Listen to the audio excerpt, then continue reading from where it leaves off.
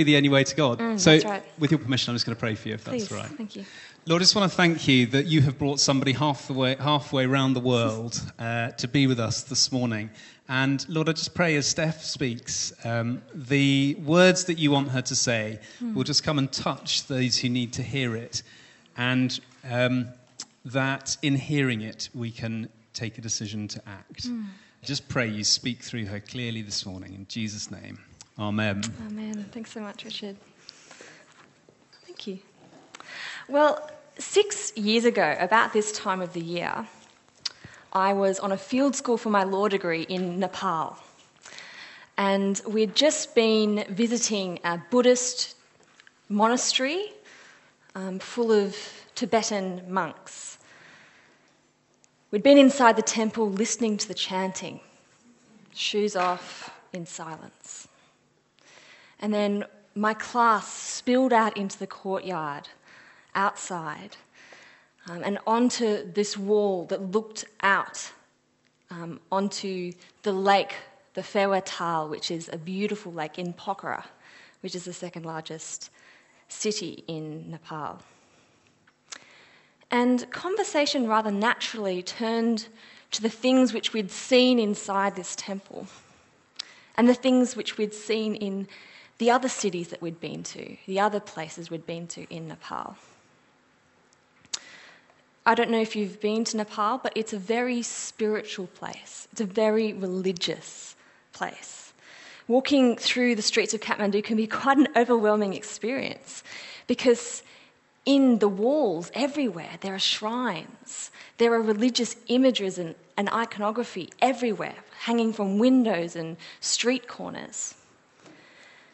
There's even in one place there was processions that just kind of were walking along the street, and then this procession walked past us with masked men and boys carrying slaughtered animals that were beheaded to a local deity, and that was just par for the course for your Sunday morning. And so outside the courtyard in the hills above Lake Phewar in Pokhara, it was natural for the conversation to turn to these things, to discuss this impulse which seems to traverse all boundaries of culture, to reach for the transcendent. My classmate Devika, who is a nominal Hindu, commented on how beautiful this religious diversity is and how really they're just all different expressions of the same encounter with God, the divine, the real. Devika's comment reflects a view of the world that is pretty pervasive in our society today. That all religions are just different pathways to the same divine being, the same transcendent. Transcendent just meaning something that is other or beyond the material human reality. The variations in expression of that encounter is just down to things like culture and historical coincidence, really. So a person raised in Bhaktapur, Nepal, engages with the transcendent through Hinduism, but you, in England, engage with the transcendent through Christianity, because that's the historical moment that you happen to be in. This view is undoubtedly an attractive solution to a problem that we face. And the problem is a proliferation of very different views all jammed up next to one another. So your neighbours are just as likely to be Christian as they are to be Baha'i, Hindu, Jewish, Yogi, New Age. And we're not coping with the differences very well. We're finding it increasingly difficult to speak to one another across those differences. We're finding it increasingly difficult to disagree well. So the solution is, well, we're all right. Everyone's right in their own way. It's very popular to affirm that all religious worldviews are right. And the corollary of that is that it's also very unpopular to say that one worldview is right and the others are wrong. such a view is intolerant and dangerous to our common life together. And I don't know if you've been watching the news, but I think we've been seeing this play out in the aftermath of the death of John Allen Chau, that 26-year-old American missionary who was killed by the North Sentinelese tribesmen who he had been trying to reach with the gospel of Jesus Christ. Regardless of what you think about his approach, it's interesting to watch the media reaction. And it's been to slam him. Aside from critiques of kind of insensitivity to disease possibilities that he might have brought into this isolated community, that aside, they slammed him for the perceived arrogance of his faith. It's arrogant for you to think that your faith is a universal truth that has a truth claim on all peoples, everywhere. And it's culturally insensitive for you to impose this foreign religion on these people. Worse than that, it's dangerous. And underlying this reaction in the media is this objection that we're dealing with today. How can you say that Jesus is the only way to God? It's a really important question with potent emotional appeal. In thinking through this question, I'm not going to answer it comprehensively, but I'm going to give you two handholds. And I'm going to give you those handholds by asking two questions. The first is to ask whether pluralism actually works. And the second is to ask whether it's possible to know who God is. So firstly, does pluralism work? Now, the impulse behind saying that all religions are just different paths to the one same truth is one that we can all relate to. I think maybe you're like me. You feel the relational strain when you're disagreeing with someone, particularly on matters of, say, politics or religion. And so we shy away from saying that they're wrong, understandably. Now, there's a philosopher in England called philosopher John Hick, and he felt this too. He was a Christian. He was converted in university. But he felt this difficulty keenly when he was working for civil rights in Birmingham. And he was working and worshipping alongside people from all different faiths. And these experiences of working with these people led him to this pluralistic hypothesis, and that was that, well, these people, they adhere to a different faith to me, but really we're just experiencing the same divine reality. Different expressions, but it's the same thing that we're experiencing. It's just shaped through our cultural lens. And a popular illustration of this, you might have heard of it, it's the illustration of the blind men and the elephant. Maybe you've heard of it, I'll explain if not. Basically, the premise is that there are 6 men, people, standing around an elephant. Each person reaches out to touch what's in front of him, a part of the elephant, but all come to an inaccurate conclusion about what they're holding. So one man takes the elephant's side and he says, "It's a wall. True reality is a wall." Another man takes the tusk and he says, "True reality is a spear." And so on and so forth. You get the idea. So, in the words of John Godfrey Sachs, who wrote a poem about this illustration, each blindfolded man disputed loud and long, each in his own opinion exceeding stiff and strong. Though each was partly in the right, all were in the wrong. So the conclusion of this parable of the blind men and the elephant is that each man grasps a different part of the same truth, but none are seeing it for what it really is. None except, that is, for you, who are standing back and watching all these men holding on different parts of the elephant. You're the only one without a blindfold on, the only one with the true insight into what the elephant is, what reality is. Can you see the irony of this illustration, the irony of pluralism? It's that in reaction against exclusive truth claims, so the person saying reality is a spear, reality is a wall, you yourself are making an exclusive truth claim, saying that all of them are wrong and reality is an elephant. So it wants, and we have to acknowledge this is a good impulse, it wants to affirm that everyone is right in some way. But in so doing, it says that all world religions are actually fundamentally wrong. It says that all adherents of major world religions who take the central tenets of their beliefs seriously and literally are wrong. In the words of Gavin da Costa, pluralism has very specific truth claims that are also exclusive truth claims. For example, it is claimed that the real, capital R, cannot be known in itself. And when any religion claims that the real has revealed itself, then such claims are false.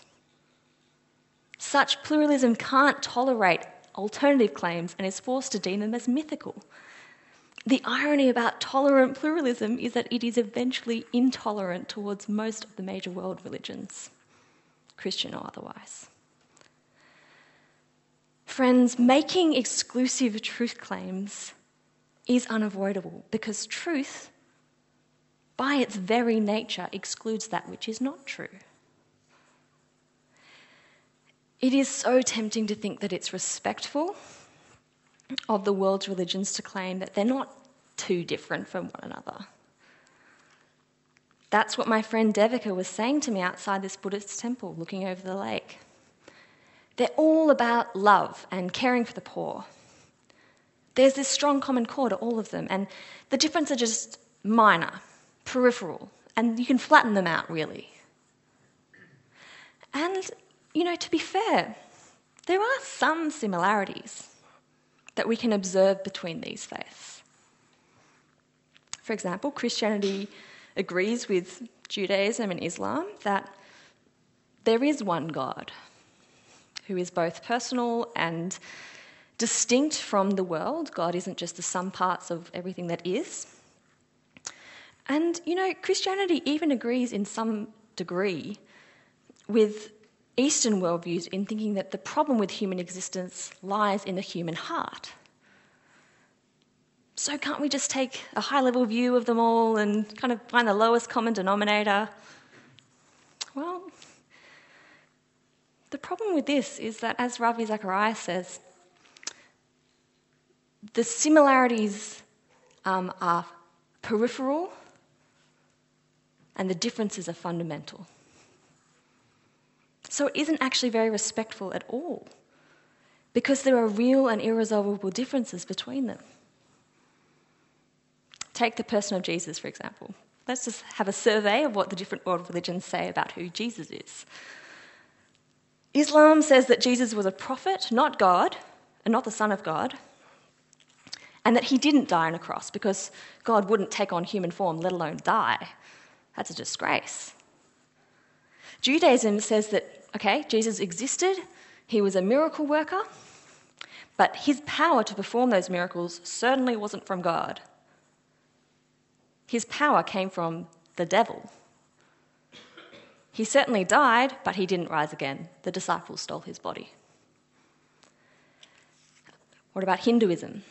Hinduism says that Jesus was a holy man in its kind of terminology, a wise teacher, one God among many. The perfect example of the self-realisation to which we should all aspire. Many Hindus see Jesus as a symbol of what humans should aspire to, but they don't see him as a truly historical person. Buddhism sees him as a wise teacher, but not divine. Christianity claims that Jesus is God, that he lived, died, rose again, and is Lord of all. You can't square all those together and affirm them all as being true. You see that as soon as you take the claims of any one of these faiths seriously, it's impossible to affirm all of them as right at the same time. To say that one is right is necessarily to say that the others are not. To illustrate the extent of these incompatible differences, aside from the person of Jesus, you could talk about these for a long time, but I'll just give you a few handholds. So in Eastern worldviews, there's typically this sense that God is one, and that God is the sum total of all that exists, and that any perception of diversity or personal identity is just an illusion, and that we want to try and escape that illusion. Christianity, on the other hand, affirms that reality exists, it's not an illusion, and that it matters, and God cares about our physical reality. In fact, he cares about it so much that he took on flesh, human flesh and blood, so that he could restore the physical reality. It also differs from these Eastern worldviews in that Eastern worldviews typically claim that the ultimate destination that we're all headed towards is to be absorbed into this super one consciousness, as it were. Alternatively, the destination is kind of this sense of annihilation. By contrast, Christianity contends that the ultimate destination is an embodied interpersonal community of love with one another and with God. You can't hold all those things to be true at the same time.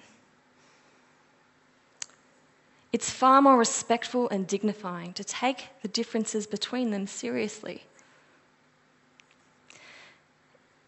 The word tolerance in our society is one which we have pared back almost to not meaning anything at all. Tolerance has come to mean, I can't disagree with you. Whereas the richer, the fuller version of tolerance is, I disagree with you, but I still love you and value and cherish you as a human being. So, this first point has been to make the case that pluralism, this idea that we should dissolve all differences between worldviews to kind of deal with the emotional stress that disagreement can cause, pluralism doesn't really work. As Walter Martin says, truth by definition is exclusive. If truth were all inclusive, then nothing would be false. There would be no such thing as truth. So, if we can't affirm all worldviews as true, how do we evaluate each of their claims? And this leads us to the second kind of handhold. How do we know who God is, let alone how to get to him, her, or it? When it comes to evaluating the competing truth claims of the various world religions or faiths, I don't think that there are any shortcuts. I think that you need to do the work, engage with it yourself, see whether you think it adds up. But this morning we're going to zero in on the truth claims of Jesus Christ of Nazareth and see how they measure up.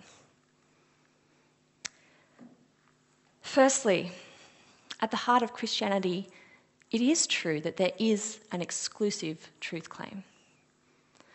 And it's important to say this, that the exclusive truth claim isn't a development, a later development by an institutional church that was trying to preserve its power and dominance. It came from the mouth of Jesus himself. He made this claim about himself. He really did seem to think that if you want to know who God is, you need to know Jesus. This excerpt comes from the account of Jesus' life that his good friend John records for us, just before Jesus was killed. The disciples were anxious because Jesus kept talking about how he was going to leave them, and they were really unsettled by that. And so Jesus says this, Do not let your hearts be troubled. You believe in God, believe also in me. My Father's house has many rooms. If it were not so, would I have told you that I'm going there to prepare a place for you? And if I go and prepare a place for you, I will come back and take you to be with me, that you may also be where I am. You know the way to the place where I'm going. But Thomas said to him, Lord, we don't know where you're going, so how can we know the way? Jesus answered, I am the way, the truth, and the life. No one comes to the Father except through me. If you really know me, you will know my Father as well. And from now on, you do know him and have seen him. How can Jesus be the only way to God? Because if you believe Jesus, you're bound to take him at his word. I am the way, the truth, and the life. No one comes to the Father except through me. Now, this is a huge claim, and it's a claim that got Jesus killed. Let's be clear about that. It was offensive then, and it's offensive today. So firstly, at the heart of the Christian worldview, there is this truth claim that is exclusive. Secondly, at the heart of the Christian faith, there is a truth claim that's verifiable. What do I mean by that? Well, all world religions make truth claims, but most of these truth claims are not the kind that you can actually inquire about objectively. The reason for that is because they've been disclosed to an individual, typically, through some form of private revelation or spiritual encounter. They're not the kind of truth claim that are open to inspection by third parties. So, for example, the Buddha, Siddhartha Gautama, he is, according to the Buddhist tradition, he received enlightenment sitting meditating under the Bodhi tree. No one apart from Siddhartha can verify whether that actually happened or not. You can read the text and see, this resonates with me a bit, but you can't actually verify, did he actually reach enlightenment? And similarly, Muhammad received a revelation from the Archangel Gabriel in a cave. Maybe, no one else can verify that. Similarly, an angel appeared to Joseph Smith and said to him, look, if you go there, you'll find the golden plates, which had subsequent revelation of how God was engaging with the world. But no one can verify whether he actually did see an angel because no one was there. Contrast Christianity. The central claims of the Christian faith unfold in public, in full glare of the public historical record. Either Jesus did live, die, and rise again, or he didn't. As my friend and historian Dr. John Dixon likes to say, Christianity puts its head on the chopping block of history and invites anyone to come take a swing. How do you know that Buddhism, for example, is the way to the divine? Well, I don't think you can really know unless you reach enlightenment. By contrast, how do you know that Jesus is who he says he is? Well, the first recourse is to investigate the secular historical record. Interestingly, if you look at this historical record, you'll find that there is secular agreement on some pretty extensive core facts of Jesus' existence. No ancient historian disbelieves that Jesus existed. In fact, most think that he existed, that he was an itinerant preacher, had a reputation for healing, that he rubbed up the Jewish authorities the wrong way,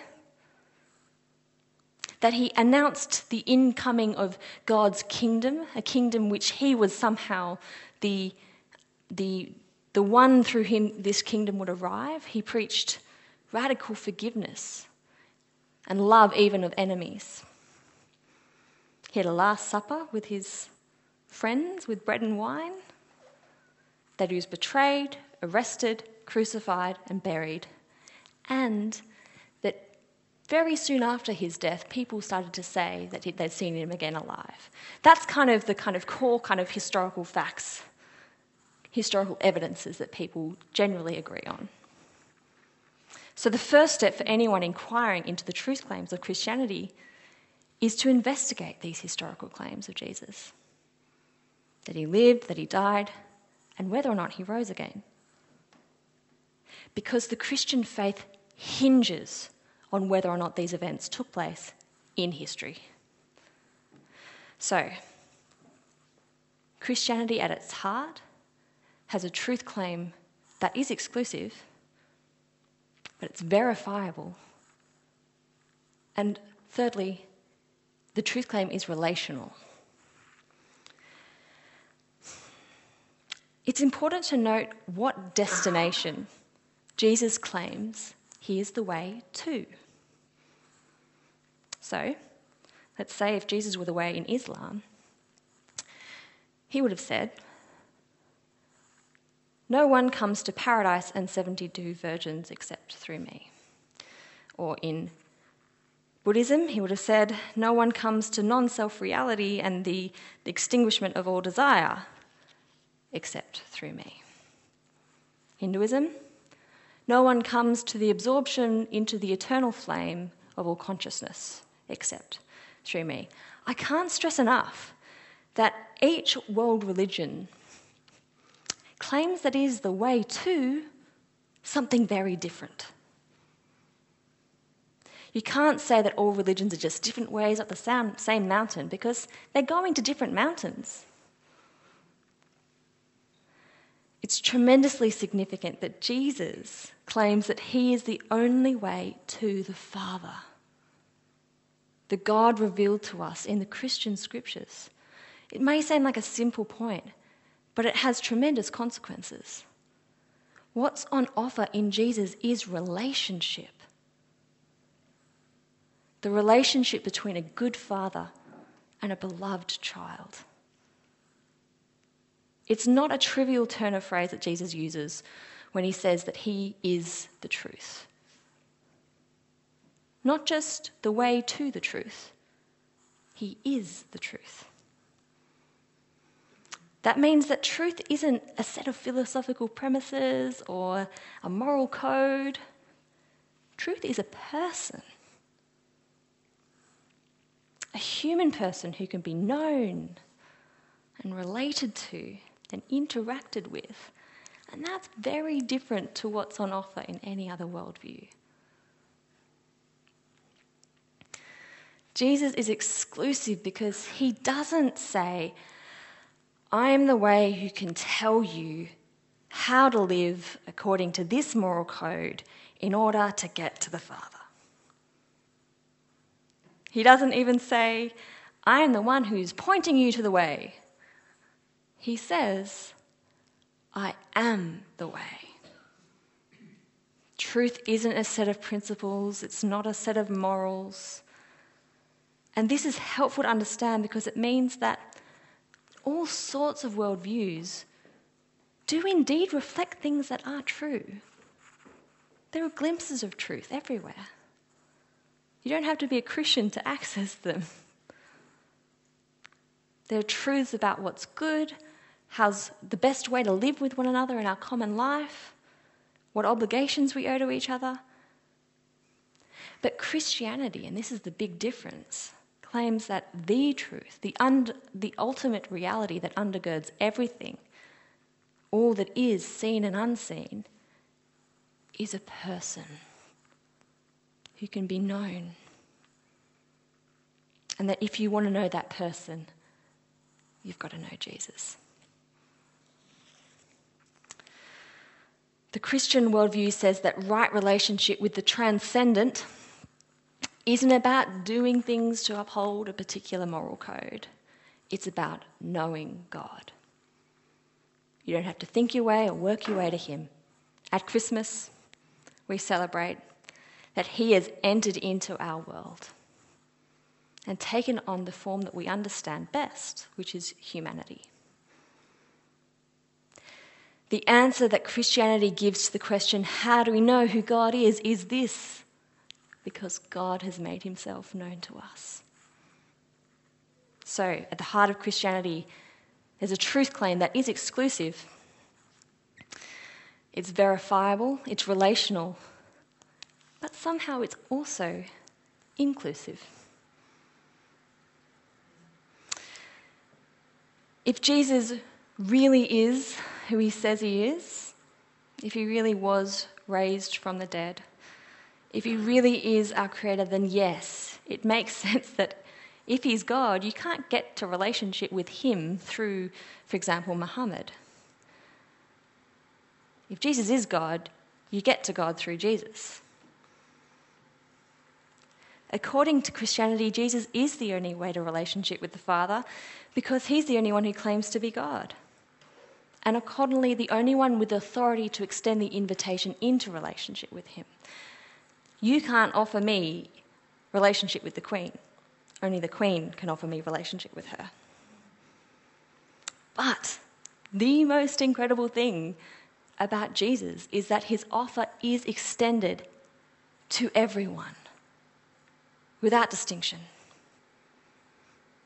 Regardless of your cultural or religious background, he welcomes you. Regardless of what you have done, he welcomes you. Regardless of whether you're sure of him, he welcomes you. He offers all who come the invitation to restored relationship with the one who made you. Come as you are. You don't need to do anything. And that's very good news because we can't work our way into relationship with God. We're just not good enough. Every other worldview says that if you perform in this way up to this standard, then you might be approved of. Jesus says, if you are with me, you're all good. And you can be sure of that. How can Jesus be the only way to God? The only way to answer this question is to investigate and encounter the person of Jesus Christ for yourself. Because Jesus embodies a truth claim that is exclusive, but it's also verifiable because it all hinges on whether or not Jesus rose from the dead. It's about relationship, not rules. And it's inclusive. Everyone's invited. And if you don't know him for yourself, Jesus extends that invitation to know who he is today. He's imploring you to be reconciled to God, maybe through my words to you today. You don't have to do anything. You don't have to tidy yourself up. You don't have to think the right things or do the right things. You just accept the gift of relationship that he's holding out to you. You don't have to reach out to the transcendent because the transcendent has already reached down to you with the offer of relationship. The question all of us have to deal with is, will we accept it? Why don't I pray? Lord God, we thank you that you are not far off, that you are not distant, but that you came near. And at this time of Advent, Lord, we ask that we would encounter the person of Jesus afresh, wherever we're at in our lives. We ask that in knowing him, we would know that in him is life to the full. Jesus, you say that you are the way, the truth, and the life. By your Spirit, let us know that for ourselves today. And we pray that in Jesus' name. Amen.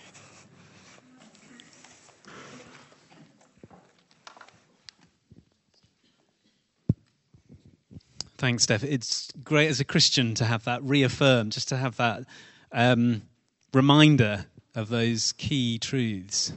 But it's a great message for those who don't have a relationship with God. And maybe that's you this morning. And what we're going to do now is we're going to have communion together. So we're going to break bread and we're going to have wine together. The children are going to come back.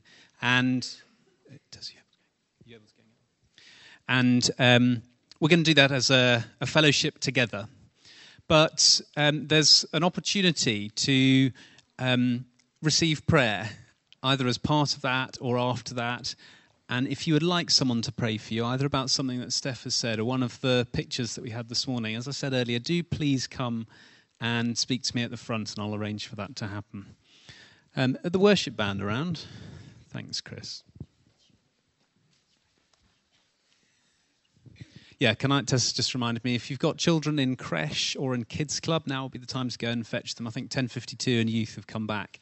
So if you've got younger children, perhaps you just go and fetch them down from upstairs, bring them down. We're just going to stay quiet as the worship band plays and as we get communion set up.